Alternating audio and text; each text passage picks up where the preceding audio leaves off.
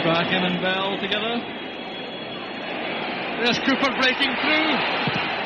A chance now. This will be the fourth goal for Aberdeen. Cooper puts it in with good Rangers Village.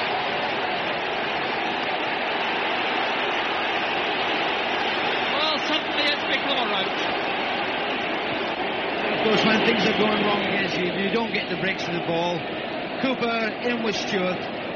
He didn't really know where the ball was, but he got the break, and as you say, it's a schoolboy's dream, being able to take your time, knowing that really all you got to do is crack it into the back of the net.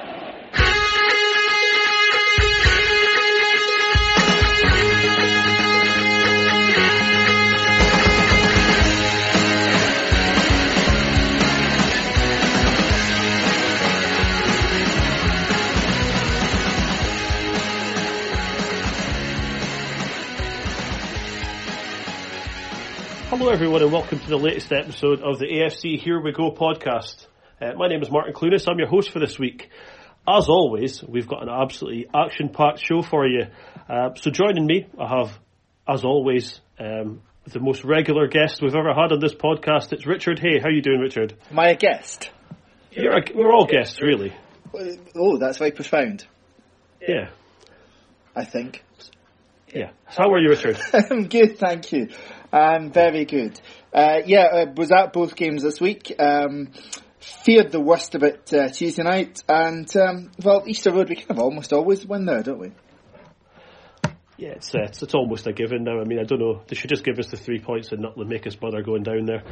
Also joining us this week, we have merchandiser to the stars, programme cover designer as well, Dolly Digital, a.k.a. Mark Elrick. How you doing, Mark? I'm good, thank you. How are you? Not too bad. And it's always a pleasure to have you on. It's great to have you back, Mark. Oh, it's always a pleasure to be invited, so thank you again for that. We should obviously get this out the way. It is just a coincidence that Mark is on the show this week, despite the fact that Richard and I are both on the cover of the upcoming Rangers game programme. There's no bribes going on there. We are slightly blurred, so we just want to get that clarified, okay? Are you clarifying that to yourself or to me or to... We just want to clarify it to people out there that it's like they'll say, oh Dolly's on, it's because he put those two idiots on the front of the programme, so I just wanted to get that out of the way. In fairness, there are about 900 people on the front of the cover, probably more, so... Hunters, exactly. So I don't really think we have been signalled out, especially, Martin, as much as you might want to think that. So we're going to get things underway, and like I say, action-packed show tonight. Firstly, we're going to go to, the transfer deadline day action. As always, the window slammed shut. There was a bit of murmuring. Nobody came in on transfer deadline day, of course. We did see some action before that. Obviously, Max Lowe came back, Greg Stewart came in. But we did see Scott Wright go out on loan, Bruce Anderson go out on loan, and Mark Reynolds go out on loan. What were your thoughts on the action on the final day?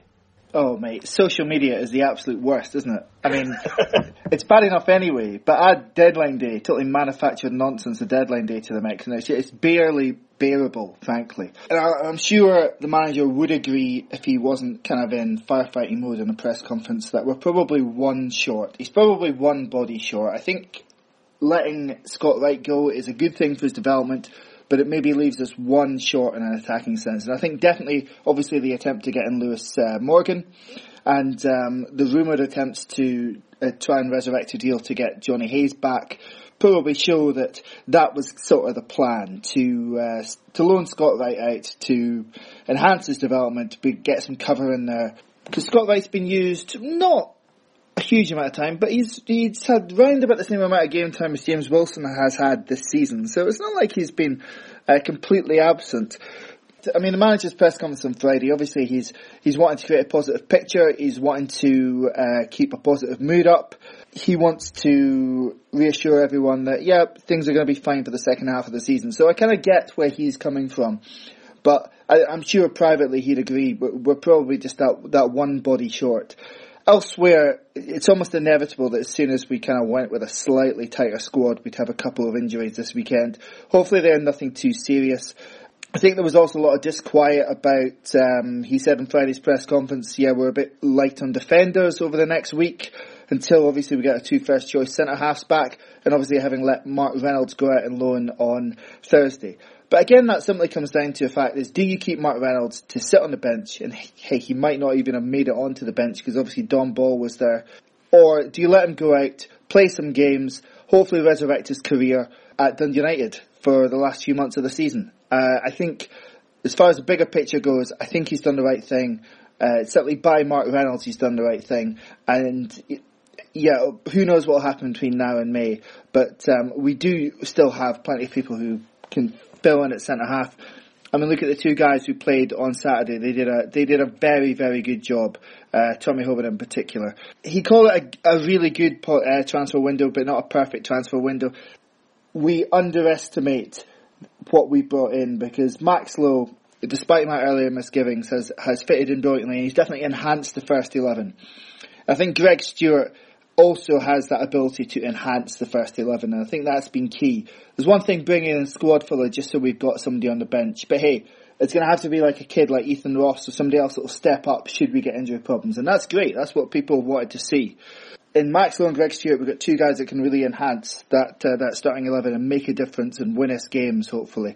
Again, Greg Stewart, probably the best player in the SPFL Premiership in the first half of the season, and we've managed to pick him up for the second half of the season. That is a great bit of business, an underrated bit of business. That is one thing, Mark, that came from Derek's press conference on Friday. It seems to be that he's happy having quality rather than quantity. He's right to kind of just try and keep the quality players there that he has. It is unfortunate that we're going to be short, but as Richard says there, like Reynolds goes out, he's not been getting a game anyway, so it's not really like we're losing anyone, is it? No. I mean, Reynolds is out all season. His recuperation is over. I'm sure he's dying to have a game, dying for the games. I think probably a loan out is the only way that he would be guaranteed games. And he's went to Tannadice and he's the captain now, so he's kind of going to be guaranteed games down there, and that's what he wants. I think deadline day as an Aberdeen fan is just like any other, whatever day it fell on, any other Thursday. It's not really much excitement that happens if you're an Aberdeen fan. We all want a marquee signing. We all want to get excited about a new striker, a new creative midfielder. I think what you've got to do is look and see, are you, as a team, are we stronger than we were when the window opened? So on Hogmanay, are we stronger now than we were then? And I think we probably are. Fixing up Lowe again, that's brilliant. He's head and shoulders the best left back in Scotland, I think, at the moment. Like Richard said, bringing in Greg Stewart, he kind of fills that Kenny McLean shaped hole that we're missing, and you've kind of seen that in the last few days as well. Scott Wright, he should have probably went on loan before now. I think he should have probably went on loan last year, again for his development, maybe even 18 months ago. And Bruce Anderson, like, what is it with young players scoring against Rangers and then getting shipped out at the next window, though? Like, it happened with Frank Ross, it's happened with Bruce Anderson, and again, further development, brilliant. Yeah, I mean, obviously both Anderson and Wright scored at the weekend, and some people have used that to point score against the manager. Oh, they should be doing that in Aberdeen colours. But, I mean, with the best will in the world, there were things which James Wilson brought to our performance on Saturday that neither Scott Wright or Bruce Anderson had been able to do. In fairness, Bruce Anderson might have been able to finish the second chance which James Wilson scored right at full time on Saturday. I think that's a valid criticism. He certainly should have scored that one, if not the earlier one. He didn't show a great deal in the games he started, but it's not as if he had like month upon month of playing as a regular starter and not delivering the goods. It's been a strange one. I mean, obviously, we know that the manager prioritises certain qualities: hard work, diligence, making sure you turn up and really demonstrate what you've got in training every day.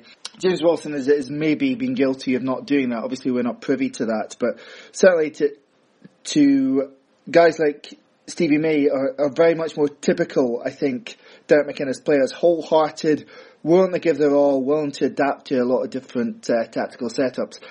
But in fairness to Wilson, he could have totally, given it the whole wobbly lip stuff, especially like on Tuesday night. He comes on and has like 3 minutes at Stenhousemuir, which, to someone with the wrong attitude, he could absolutely take a wobbly lip to that. But he came on Saturday, came on early on Saturday, and the interplay of him and Stewart was great, I think. And it helped us really not just retain the ball, but get up the pitch really well. And we'll speak more about that when we come around to properly speak about the Hibs game. But it's interesting, we're so quick, I think, just generally to write players off, to write new signings off. And nobody's quicker than the manager, it has to be said. If somebody's been brought in, doesn't matter if they've been brought in for money, for cash, it's one of the kind of bigger signings in the transfer window. If they're not delivering, generally speaking, McInnes will move them on pretty quickly. But James Wilson, I think, is an example of, we still have some quality beyond just our first 11. And the best way for the young guys like Anderson and Wright to reach their potential, to reach, what they can reach, is to go out at this point in time and get some game time. So we'll move on to our first game we're going to be discussing. Obviously the cup replay down at Stenhousemuir. Now, we spoke about this last week, Richard. You were down there. We did just speak about it, saying that it was pretty much a case of just getting down there and getting the job done. And that's really what it was. A really good first half performance, nice early goal just to settle things. Once that first goal was done, it really was. I think it was a really professional performance. It's exactly the kind of thing you need when you're playing a lower league side in a cup replay. Yeah, first half was good. There was a bit of intent about it. I think in the first game we've been guilty of just knocking it pretty aimlessly between the centre-backs and not really getting the ball forward into areas where we can hurt them. Scott Wright, who was a bit surprised who started on Tuesday, given the murmurings about him going away on loan, even at that point, he did very well for the first goal. It's a good finish by Namagan, and that really settles any nerves. Stenhousemuir barely made it over our halfway line in the first half, which was exactly the response that you'd expect Aberdeen to get. I think in terms of the attitude and the approach, maybe the first 10-15 minutes of the second half wasn't spot on from Aberdeen. That, I think, also you have to give a little bit of credit to Stenhousemuir. They changed up the way that they approached things. They were much more in our face, much further up the pitch, and did things which clearly unsettled us a bit. It's disappointing to have lost the goal. It jolted us enough to regain a bit of control of the match. Yeah, thankfully at that point, Mark, the game was pretty much over as a contest anyway. Well, I want to talk about Greg Stewart though. Really one of the top performers for us on that day. Right at the centre of pretty much everything good that came from us against Stenhousemuir. A really good goal as well. It's always good to get a guy who's, I say a new signing. Obviously he's been away. It's good for him to get a goal under his belt. Bit of confidence there. We can see now exactly the kind of player we're getting there. It's probably the perfect game for Greg Stewart. Come in relatively new, low league. See if you can get yourself a goal. He looked like he enjoyed it. It was a great goal, actually. Brilliant turn. Nice little dink over the keeper. Somebody like, let's say, Stevie May would have maybe squared it to an attacker coming in. His confidence isn't that high, but Greg Stewart took his goal very well. Yeah, perfect for him. Also, going back to Scott Wright as well, it's quite ironic. He probably had one of his better games for us, and then the next day he's away. Yeah, I think the concern about Scott Wright up to this point has always been that he's been able to look very good against slightly weaker opposition in the league. Particularly in particular, he takes a severe dislike to, but has maybe struggled. And he's been given opportunities in big games against bigger opponents. I mean, obviously he started the League Cup semi-final at Hampden to just pick one game, and he's really struggled, I think, on those occasions. So he's going into an environment with Dundee right now where every game is a big game. There can't be any coasting. So it'll be really interesting to see how he gets on over the next couple of months. I think whilst we're talking about the guys who went out the door, Mark Reynolds is obviously out of contract at the end of the season. And I think, again, people have been far too quick to dismiss the importance of Mark Reynolds to Derek McInnes' time at the club, in all honesty. I mean, those first two seasons, 13-14 and 14-15, first one mainly with Russell Anderson and the second one with Ash Taylor, it was just a sea change in what had gone before at centre half in terms of the quality of players that we brought in, and he did a really, really solid job. I think the injury that he picked up in Macedonia really kind of impacted him and knocked him back quite a bit, but he still played quite a lot in 16-17. Again, very useful contributor. And even towards the end of last season, when he had maybe struggled for game time because of the emergence of Scott McKenna taking over that left-sided centre-back role. I mean, he comes in, he plays 3 games. Okay, he gives away a penalty kick against Hibs, which wasn't great. But in the 3 games he came in and played, which included Kilmarnock away and Celtic away, we didn't concede a goal. Just reliable, solid, and to use a Calderwoodism, a really good guy to have around the dressing room, which I'm sure Mark can speak more to. I knew you were going to say good to have around the place and in the dressing room and stuff, and I think definitely and brilliant, even for somebody like McKenna, who, okay, he's clocking up the games, but to have somebody like Reynolds with his experience to lean on and to even just discuss things, and I don't think there's anything can be questioned about McKenna's diligence to the job and dedication to it. But having somebody like Reynolds there is surely a good thing for McKenna's development as well. And I'm glad you brought up the last 3 games of last season, because I thought Reynolds excelled really then. So he still has something to offer. I think he's 31 years old. For a centre half, he's still got 5 years in him, 6 years in him, possibly. I'm glad to see him go. And I think you guys, or maybe Martin, alluded to paste ups, and that's where I primarily will be missing him for. But I would like to reiterate that he is the Aberdeen Banksy, and we were just assisting him. I also think maybe if Lowe hadn't come back, I think maybe Reynolds could have tied up that left back spot. I don't know if that's something, we haven't really tested that, but I still think he could do a job there. Yeah, it was interesting. I mean, when he did play at the end of last season, at least one of those games was at left back against Hibs, I think. He played centre half against Celtic because McKenna was out suspended. But it was definitely an option. It was obviously, it's a role which favours someone who's got pace, and Reynolds always did. And maybe taking him away from the more physical battle in the centre of the pitch, given the nature of some of his injuries lately, might have been a wise move. Maybe I'm calling it too soon. Maybe I'm writing him off too soon. I certainly hope he goes on and has the career he wants to have over the next couple of years, and plays the football he wants to do. But he's a smart lad. He's switched on. He's got his post-football qualifications ongoing, if not complete. So, I'm sure he'll be fine in whatever he does next. He brought professionalism, I think, and he definitely a level above, as I say, the quality of player that had been brought in before. Important to note, it was Craig Brown who brought him in.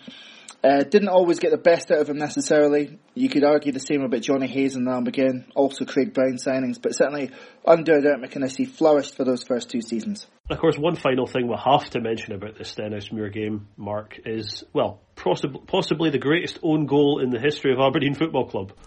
It's up there with Reggie Blinker, is it? It's a peach. It's brilliant. Anything that goes in off the bar is just it's just magnified in its greatness. And the lad took it well.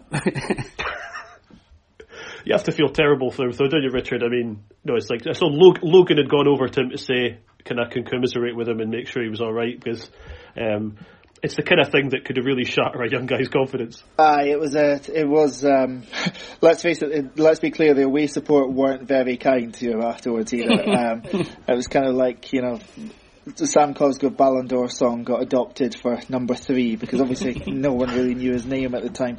But yeah, the Shea Logan obviously goes up to him before any of his teammates have, actually. But it was the most bizarre thing, because there's absolutely no pressure on him, no one near him. And it's a peach of a finish. If your striker did that, you'd be praising him, because it's pinpoint, really pinpoint. Absolutely up there with Reggie Blinker. At least Reggie Blinker, you kind of understood what he was doing. And that's kind of shared the blame there between him and his goalkeeper. But jeez.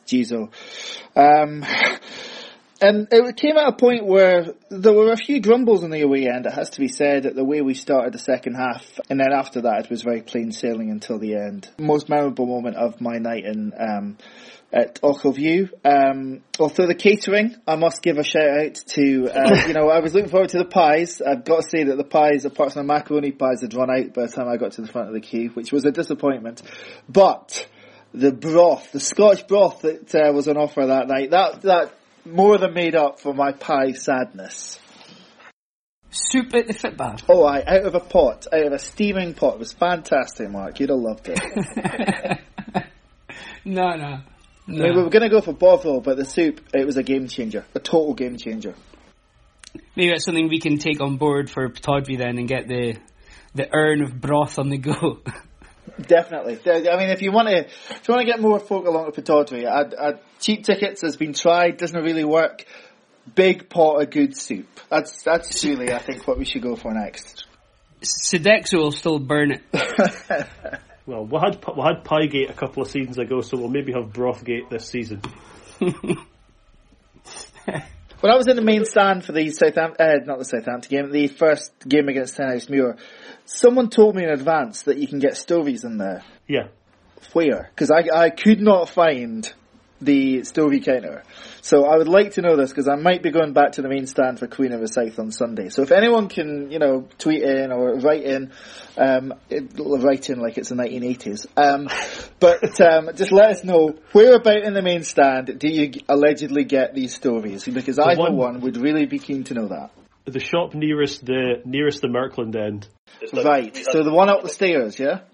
The one at the Kilmarnock, because we were there for the Kilmarnock game last season, where the South had to be closed because of the weather, and we had the stovies then. Absolute game changer. Okay, I don't want to blow anyone's minds here, but you get stovies in the RDS. Do you? When did that happen? Well, this season you've been able to get stovies. I've abandoned the RDS since the start of the season, so there you go. Okay, fine. Yeah, the scum like me that sit in the south stand don't get anywhere near stuff like stovies. So no, we didn't have any hot food left after 30 minutes of the Kilmarnock game, Martin. So I didn't say the stovies were hot. I just said to sell stovies. Right. We shall move on to talk about some actual football. No, people don't listen to this for football. Well, what we'll do is later on in the season we'll take a poll and we'll do one of those kind of like World Cup of away stadium foods or something. How about that? Will that appease you? Sounds good. I'll do the graphics. Brilliant. Cool. So we'll go on to Saturday's game. Away at Hibs, we've got a really good record down there, as we alluded to earlier on. So Richard, of course, we get down there, you see the lineups come out. Obviously, Scott Wright is out with the starting 11. Niall McGinn also goes out. Stevie May and Garham Kai-Stephen come in. Now, Stevie May comes in. Watching the game back, I was watching it back earlier on this morning. Stevie May, I think, comes in. The amount of hard work he does for the team, I think he gets a lot of criticism because he's one of these players where I don't think you really see what he does. He's a hard worker. He gets in there. He gets in good positions. I know not necessarily in the same style, but in the way that kind of Willow Flood was underappreciated, shall we say. Stevie May not being the same type of player, but I think there is that thing where he comes in for a game like this and we did have a slightly different formation, which I'm sure we can come to in a moment. But it was a very smart move by McInnes to bring in Stevie May for this one. I think if you look back at the lineups against Hibs over the last two seasons, Garham Kai-Stephen has obviously done them a lot of damage, and Stevie May's always been in there, even if he's not been in the side in the games leading up to it. May's been brought in almost always for these games, and done well in them as well. I mean, there's still a part of me that ultimately all strikers are going to get judged on their goal scoring record, and as a striker, it's been a concern. And I think Mark alluded to it earlier. You kind of feel when he's in a position in which the goal is there for him, it's not even the first thing on his mind anymore. When he was at his absolute peak in that season with St Johnstone, it would just be bang, the ball would be hit, it would be in the net before you even think about it. But he's just not doing it as routinely and as regularly as you would hope right now. But he's definitely contributing to a lot to the team, and that's unquestionable. I spoke earlier about James Wilson maybe being the guy that's on the same wavelength as Greg Stewart. And I think Stevie May and Sam Cosgrove are the guys that are on the similar wavelength. So I think when Cosgrove plays to get the best out of him, Stevie May probably has to play. Mark, we concede a goal after 10 minutes in the game. We did have they'd given us a warning a few minutes before that as well. The midfield was caught kind of out of position. Centre halves didn't really close down and shot. In fairness to Shot, it was a pretty good strike from him as well. Let's give credit where credit's due. But we were the victims of our own downfall in that one. I'm not sure if our midfield are out of position. Like it's a simple ball forward. Yeah, nobody closes down Shaw, so the centre backs are probably more to blame than the midfield. although at the time I was blaming midfield, but I've since went back and had a little look at it, and we're maybe flat-footed. I don't think we're out of position. That maybe served us well for the rest of the game, because I certainly don't think our midfield put a foot wrong after that. Ferguson and Shinnie were assured in the middle, and they didn't really allow that type of ball to come through again. Mark's absolutely right. From that point on, two of them in there, Shinnie and Ferguson, were tremendous. I mean, we didn't have a failure on Saturday. We really didn't. And that extends to the manager as well, who tactically got things absolutely right, I think. The key to us winning probably is getting back on level terms almost immediately. It's some really good work, I think, just to keep things alive, keep the ball in there. After the initial chance from Sam Cosgrove is cleared off the line, Mackay-Steven does well. And it's a great reach by Andy Considine as well to knock it in. I think that was absolutely critical to making sure that we went on to win the game. Yeah, absolutely. I mean, it's obviously so important to hit back really early. After that first 10 minutes as well, I mean, we're right to single out Shinnie and Ferguson. I did think, Mark, I thought that Tommy Hoban had a great game as well. A guy who has come in to the side after a long injury, and you can see that there's a real player in there as well. Definitely, yeah. I don't think you can single out just Hoban, though. I think we were all great. We were great across the back. We were good in the middle. We were good up front. I think it's probably one of the most aggressive performances I've seen from an Aberdeen team. Like, we often kind of, we need a shit house in the middle of the pitch, or we need to kind of do this, we need to do that. But we were controlled aggression, though. It was controlled aggression. We were getting in, we were winning the 50-50s, I think we were assured, but mostly really aggressive, which I love to see. If you ask anybody to mention the first word that comes to mind about Aberdeen football team, and aggression is not going to be the one that comes to it. I don't think, anyway. But we're certainly getting that, and I think you need that when you go to somewhere like Easter Road. I think controlled aggression is a really good phrase to use there, Richard. I mean, you can see the post-match reaction from a lot of the Hibs support. We really have broken them, haven't we? We live inside their heads, absolutely rent-free. Absolutely. I mean, it's bad enough. Unfortunately, we don't own Neil Lennon's head anymore. But would you want to? Well. He was kind of broken by us as well, but the Hibs fans they're really struggling after that one. Another one where, for all their great football, they can't seem to buy a result against us. Yeah, I might be editing the references to Neil Lennon's headspace out of this. But, in fairness, there have been times we've gone there and we have totally shit-fested our way to a point, or maybe all three. Probably, from my memory, more so in the Calderwood years, when routinely we'd go there and have like 2 shots in goal for the whole game, later 36, and we somehow come out with a 2-1 win. But there's no denying that, we were the more effective, more adventurous really as well. The fact that our possession in the second half and 69% seems high to me, having been there, but the fact that our possession in the second half wasn't just in really, really comfortable areas. We were playing it with a lot of assurance in their area of the pitch as well. It'd be really interesting to see if anywhere has got stats about which, third of the pitch had the most activity, because I thought we looked a threat throughout the 90 minutes. And even when Gleeson came on, a change that needed making, because they were having their best spell of the game at that point. And it was also fairly brave, because we had to go 30 minutes with having used all our subs, obviously. I mean, that change, the minute it was done, obviously on Twitter we get some idiot saying, game management. It wasn't a defensive move. It was a move that allowed us to have more control of the game. And it wasn't as if we then spent the last half hour camped on the edge of our box. We were very sensible with the ball. We broke, and if anyone was going to score again, it was absolutely going to be us. Obviously, we missed the penalty kick, and I really feel if we'd scored that, it could comfortably have been 4 or 5-1, because that really would have broken them at that point. Mark, Richard mentions stats there. Some of them I thought was an interesting stat, which goes to show that you can never believe the BBC stats, is that we apparently only had 3 shots on target yesterday. Now, there were 3 shots on target for our second goal. Great following in for the second goal to come in, which I suppose you always look for. It was a decent stop by the keeper at first, then Mackay-Steven manages to eventually get it home. That kind of work where they're following in for shots, they're looking for that goal. And like say, furthering on from what you were saying earlier about kind of controlled aggression, is like getting in there, that desperation to get into goal was really one of the many things that saw us through yesterday. I think there was 3 or 4 for the first goal as well. If they're saying there was only 2-3 shots on goal, I think there was at least 6 or 7 for the 2 goal incidents. I suppose it does come down to controlled aggression and assuredness to keep a hold of the ball.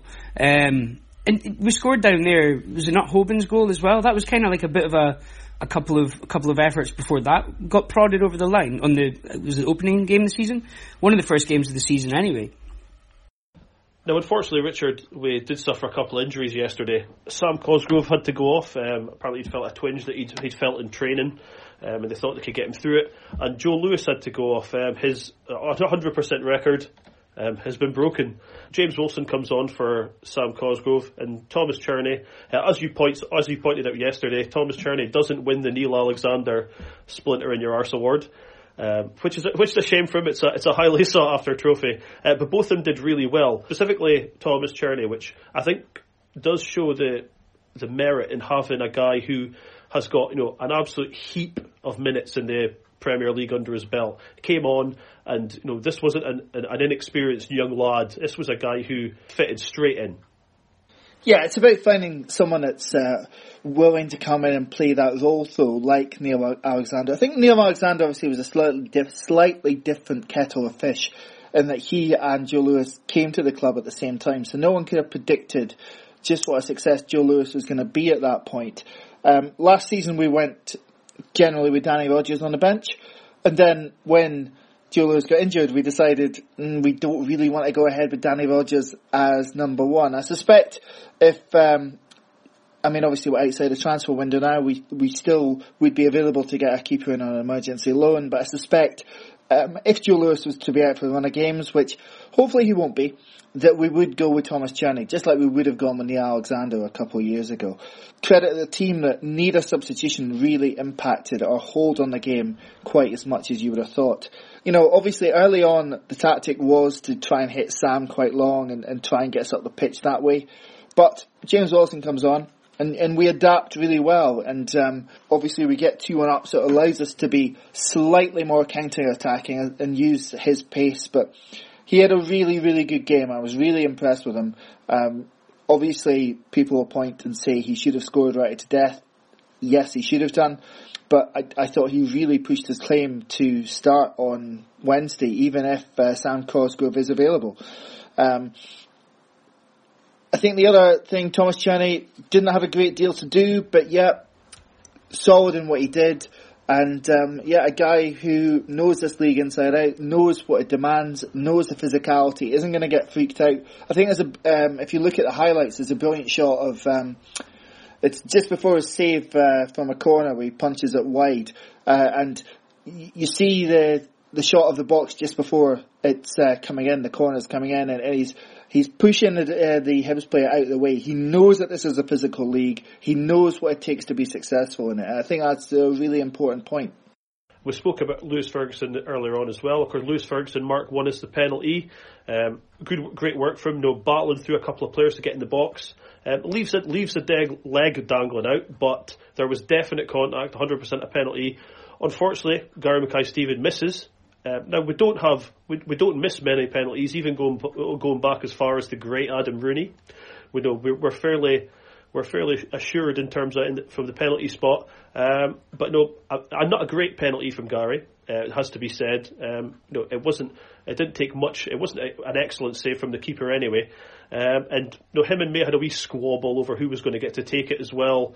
But you think that thankfully it didn't really hurt us, but. You'll be looking for better from Mackay-Steven. I knew where he was going to put it. Mackay-Steven does that. He usually buries it away. It's tight in the corner. It's with pace. I knew it was going in that corner. If I knew that, the Hibs keeper probably knew that. But he didn't have the pace on it. He didn't have the accuracy on it. They should have, Cosgrove's our penalty taker now, I suppose. And they should know who is next in line to take that, whether it's May or GMS. And to be fair, they both have a good record. I don't recall either of them missing a penalty recently. But they should probably be a bit more professional about that and know who's taking it. Give it to May. May needs goals. Yeah, I don't know if Cosgrove would be the penalty taker, because, I mean, he was on penalties only when Dermot Stephen wasn't playing and Stevie May was off the pitch. So I think probably before Saturday, Cosgrove was probably third in line. But I don't know. But the fact is, we've done really, really well at penalty kicks under Derek McInnes. We've only missed a handful, and that includes in penalty shootouts. Yes, you should score from a penalty. It's not as bad a penalty kick as it maybe looks in first instance. There's a bit of power behind it, which you can see from the angle behind the goal. And the keeper's, by the time he gets to it, a fair way off his line as well, which probably makes it look closer to the centre than it actually is. But yeah, from a penalty kick, you should score, clearly. And as you mentioned earlier on, Richard, you're really impressed with James Wilson. A lot of good work from him. But that chance at the death, unfortunately, that's the kind of thing that people are going to remember. Rather than when we were talking earlier on about Bruce Anderson and people will be saying about giving young guys a chance rather than these guys in on loan. That miss from James Wilson. That's the kind of thing people are going to remember, isn't it? Well, unfortunately, yes, which is a shame because people won't remember the run he made from his own half, taking out two Hibs players and getting a good shot away, which was well saved by the keeper's feet about 20 minutes before it. And, I mean, it's obviously, again, it's really good movement, really good timing of the pass from Greg Stewart to play him in. And he should score. He'll know himself he should score.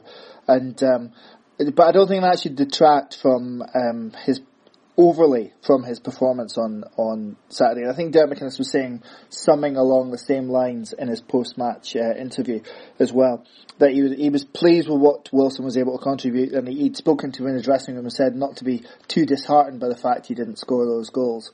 I think against teams that are going to come out and try and attack us, I think he's a tremendous option, which means that in a lot of the home games, maybe he is not the right option, because we are going to see a lot of teams come up here and do what Kilmarnock did the other week. But maybe on Wednesday night, I think that's one of the few sides that are due to visit Pittodrie between now and the end of the season that will come out and be a little higher up the pitch. And I think that's where Ferguson and Shinnie come in as well, with that aggression in the centre, and having an outlet like Wilson could be heaven sent.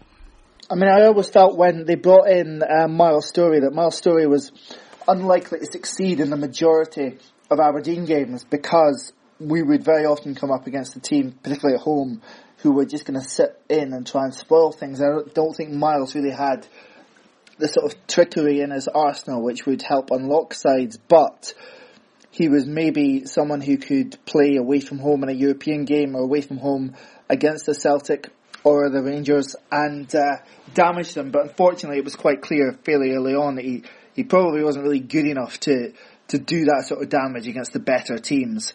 Whereas at Cali, obviously you're playing against teams most weeks who are going to come out and try and attack you, but maybe don't have that quality at the back. So, I mean, that could be a complete misreading, but I think that's probably where James Wilson is going to be most effective between now and the end of the season. So certainly at Easter Road, maybe when we go to Tynecastle at the end of March as well, possibly Wednesday night, and then maybe at Parkhead too.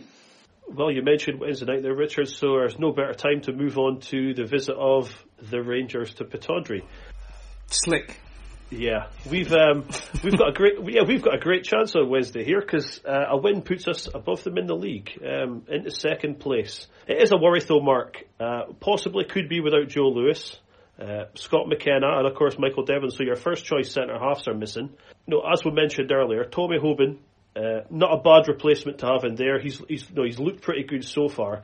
We're still waiting to find out if there's any update on Lewis. Hopefully it's just a little bit of cut above his eye. There's nothing serious there. A little bit of a concern though, because you're going to come up against a team who are going to, as we saw in the first game of the season, from Morelos particularly, a guy who's going to want to try and get stuck into the centre halves.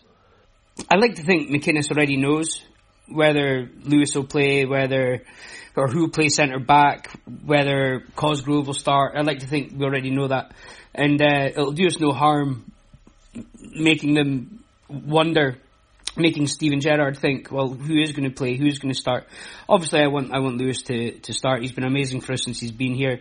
We need our strongest team out there, certainly, to beat them. They're a foreign team as well at the moment. At the start of the season, and when we played them later on, they weren't particularly. They weren't on fire. I suppose they're not really on fire at the moment either, but they are on form. They're as good as we are at the moment in recent times, I suppose. So it should be an interesting game. I think, in fairness, when we played them at Ibrox, they were top, weren't they? So that's probably a form team. But what I'm really disappointed, probably. What I'm really disappointed about is that Scott McKenna probably won't play on Wednesday, because he can push Morelos' buttons at will. That said, Graham Shinney was quite effective at doing that at Ibrox as well. So it really doesn't take much to push the buttons of that Egypt. So clearly, you want your best players available. There's a little bit of a concern that you're going with a backup centre half pairing, potentially a backup goalkeeper. But having seen what Hoban and Constantine were able to do on Saturday, I'm slightly less worried. That said, I suppose they are a different kettle of fish compared to an off-form Hibs team who, as usual, were flattering to deceive. And we're still waiting an update as well, as we mentioned there, on Mark, on Sam Cosgrove. So if he's going to be fit for it or not. Would you, if he's fit, would you start with Cosgrove, or would you go with James Wilson? You've got to start with Cosgrove, don't you? I mean, if you look at the run that we've been on since the start of December, Cosgrove's featured heavily in that. So I think you've got to. Who's going to concern the Rangers' back line as well more? I think having Cosgrove there, Cosgrove and May kind of nipping about, niggling at them, that'll disrupt their back line. I don't think you would get that with Wilson. I think Wilson perhaps making the runs that pull defenders out, but I think Cosgrove would be the one to start with. Yeah, I think that's fair enough. Cosgrove probably still just about deserves to start if he's fit. I think that we can punish them in a number of different ways. Now, it might not pan out this way, but obviously Cosgrove definitely unsettled and contributed to the goal that we got against them at Ibrox. Stevie May was one of the reasons that we managed to swing the League Cup semi-final back in our favour. When he came on, we were just able to push that bit higher up the pitch and stretch the game a bit more. So, I think we've got players that can trouble them, that can concern them. You're not blind to what they've got. I think one of the big differences and I don't think he played in these games. I could be wrong, but Scott Arfield's going to be back, and he's probably the closest they have to someone who can really orchestrate things from the middle.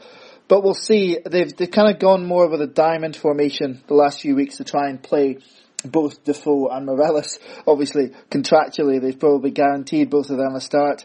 I would hope to try and get at them down the wings, which we were very successful at doing at Easter Road on Saturday. I wouldn't advocate it, but maybe we might see the 3-5-2 again, that we more or less employed on Saturday. It wasn't quite a straightforward 3-5-2. Certainly, by the end, it was much more traditional like that, when Mackay Stephen and Max Lowe as your wing backs. So I just wonder whether we might see that at some point. And what do you think, Mark? Do we go at them, or do we sit and try and frustrate them like we did in the 2 wins in Glasgow? Obviously, one at Ibrox, one at Hampden. I ask that, of course, because the home crowd, it's different here. A home crowd, would they really get behind a sort of sit in and frustrate kind of strategy? We were outnumbered at Ibrox, we were outnumbered at Hampden. This is a different atmosphere at Pittodrie.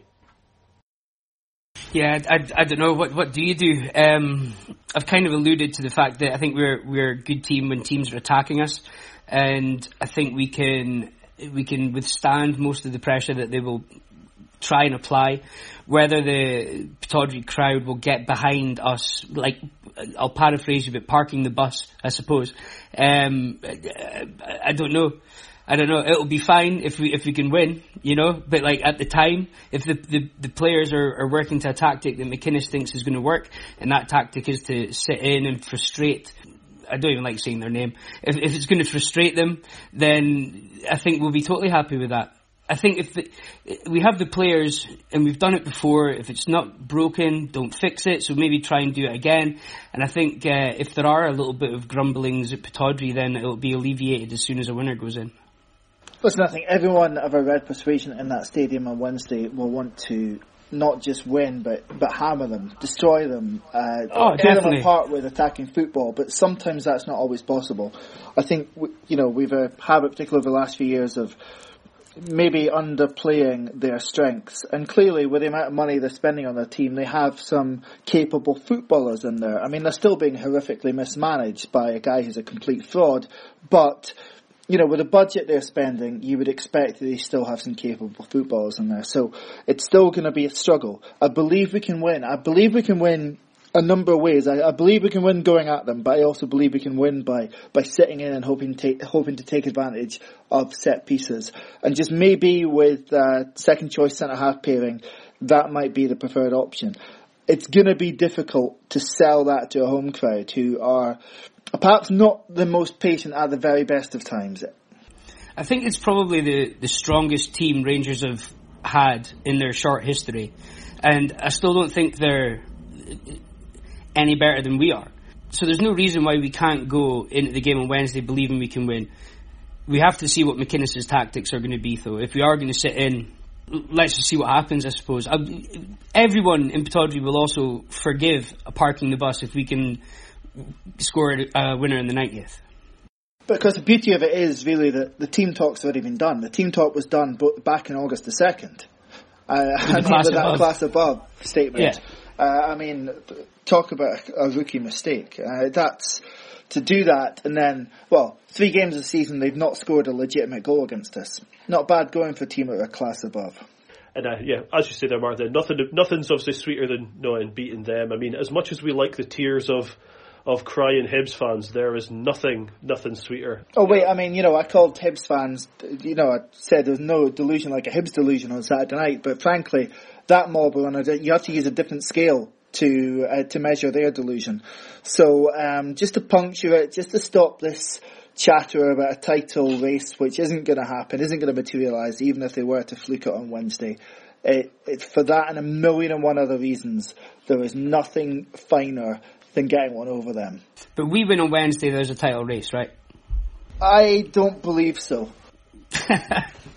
There's got to be. I think we're too far back. I think the game that we lost against Celtic in December was that for us, because I cannot see Celtic being as negligent in the second half of the season as they were in the first half of the season.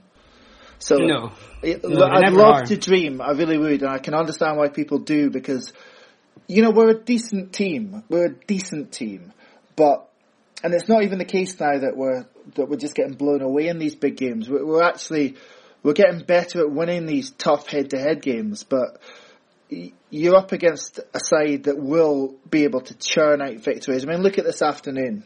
They were struggling, and it was a very even game, and then they just cranked up a couple of gears and got the opener, and that was kind of it. So, fully focused, no European football every second week like they had in the first half of the season, then I think it's very, very difficult. I think, clearly, if we'd beaten them at Pittodrie, different story.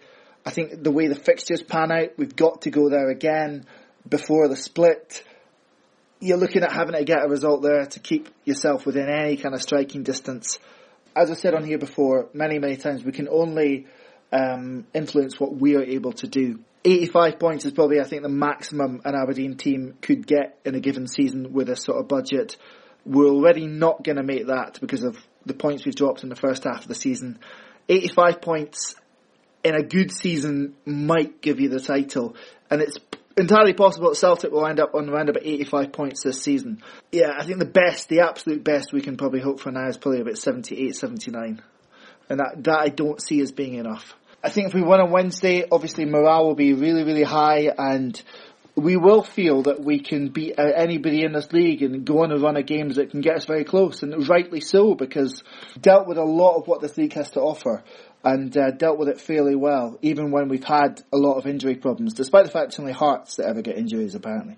Actually going up and closing that gap on Celtic, I think that's going to be a very, very tough thing to do. You obviously think differently, Mark, but...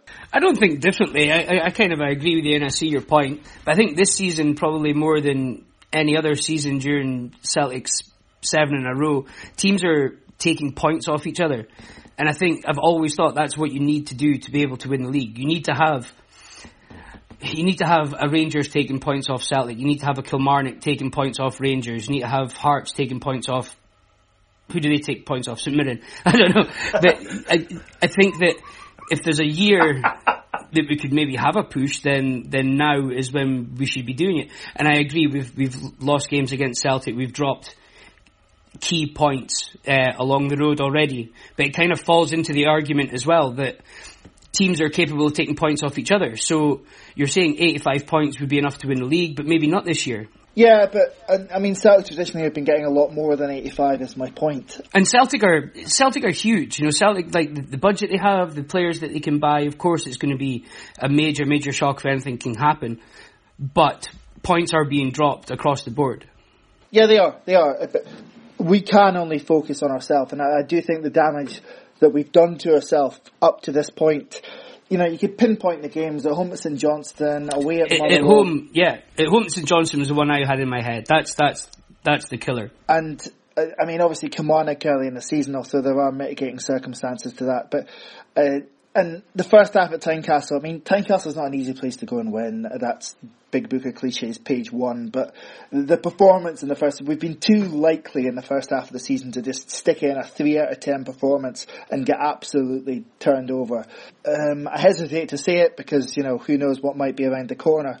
But I think there's a bit more of a steal in us since that run in December. Just a bit more togetherness, a bit more of an understanding about how your teammates might operate and how they work together, and a bit more of a feel of a team about us who aren't going to necessarily throw in an absolute stinker. But as I say, you say that, and then the next game, you run the risk of it actually coming true.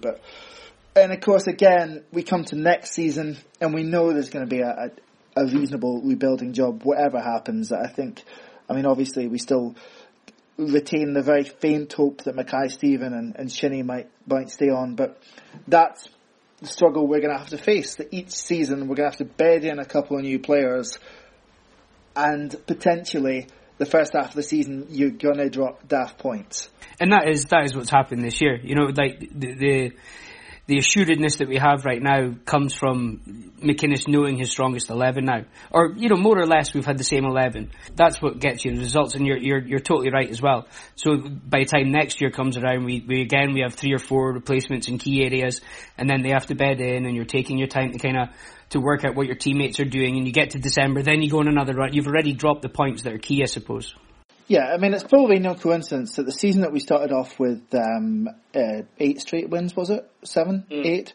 It's probably no coincidence that the bulk of that team, you know, hadn't lost at that point anybody that we wanted to hold on to.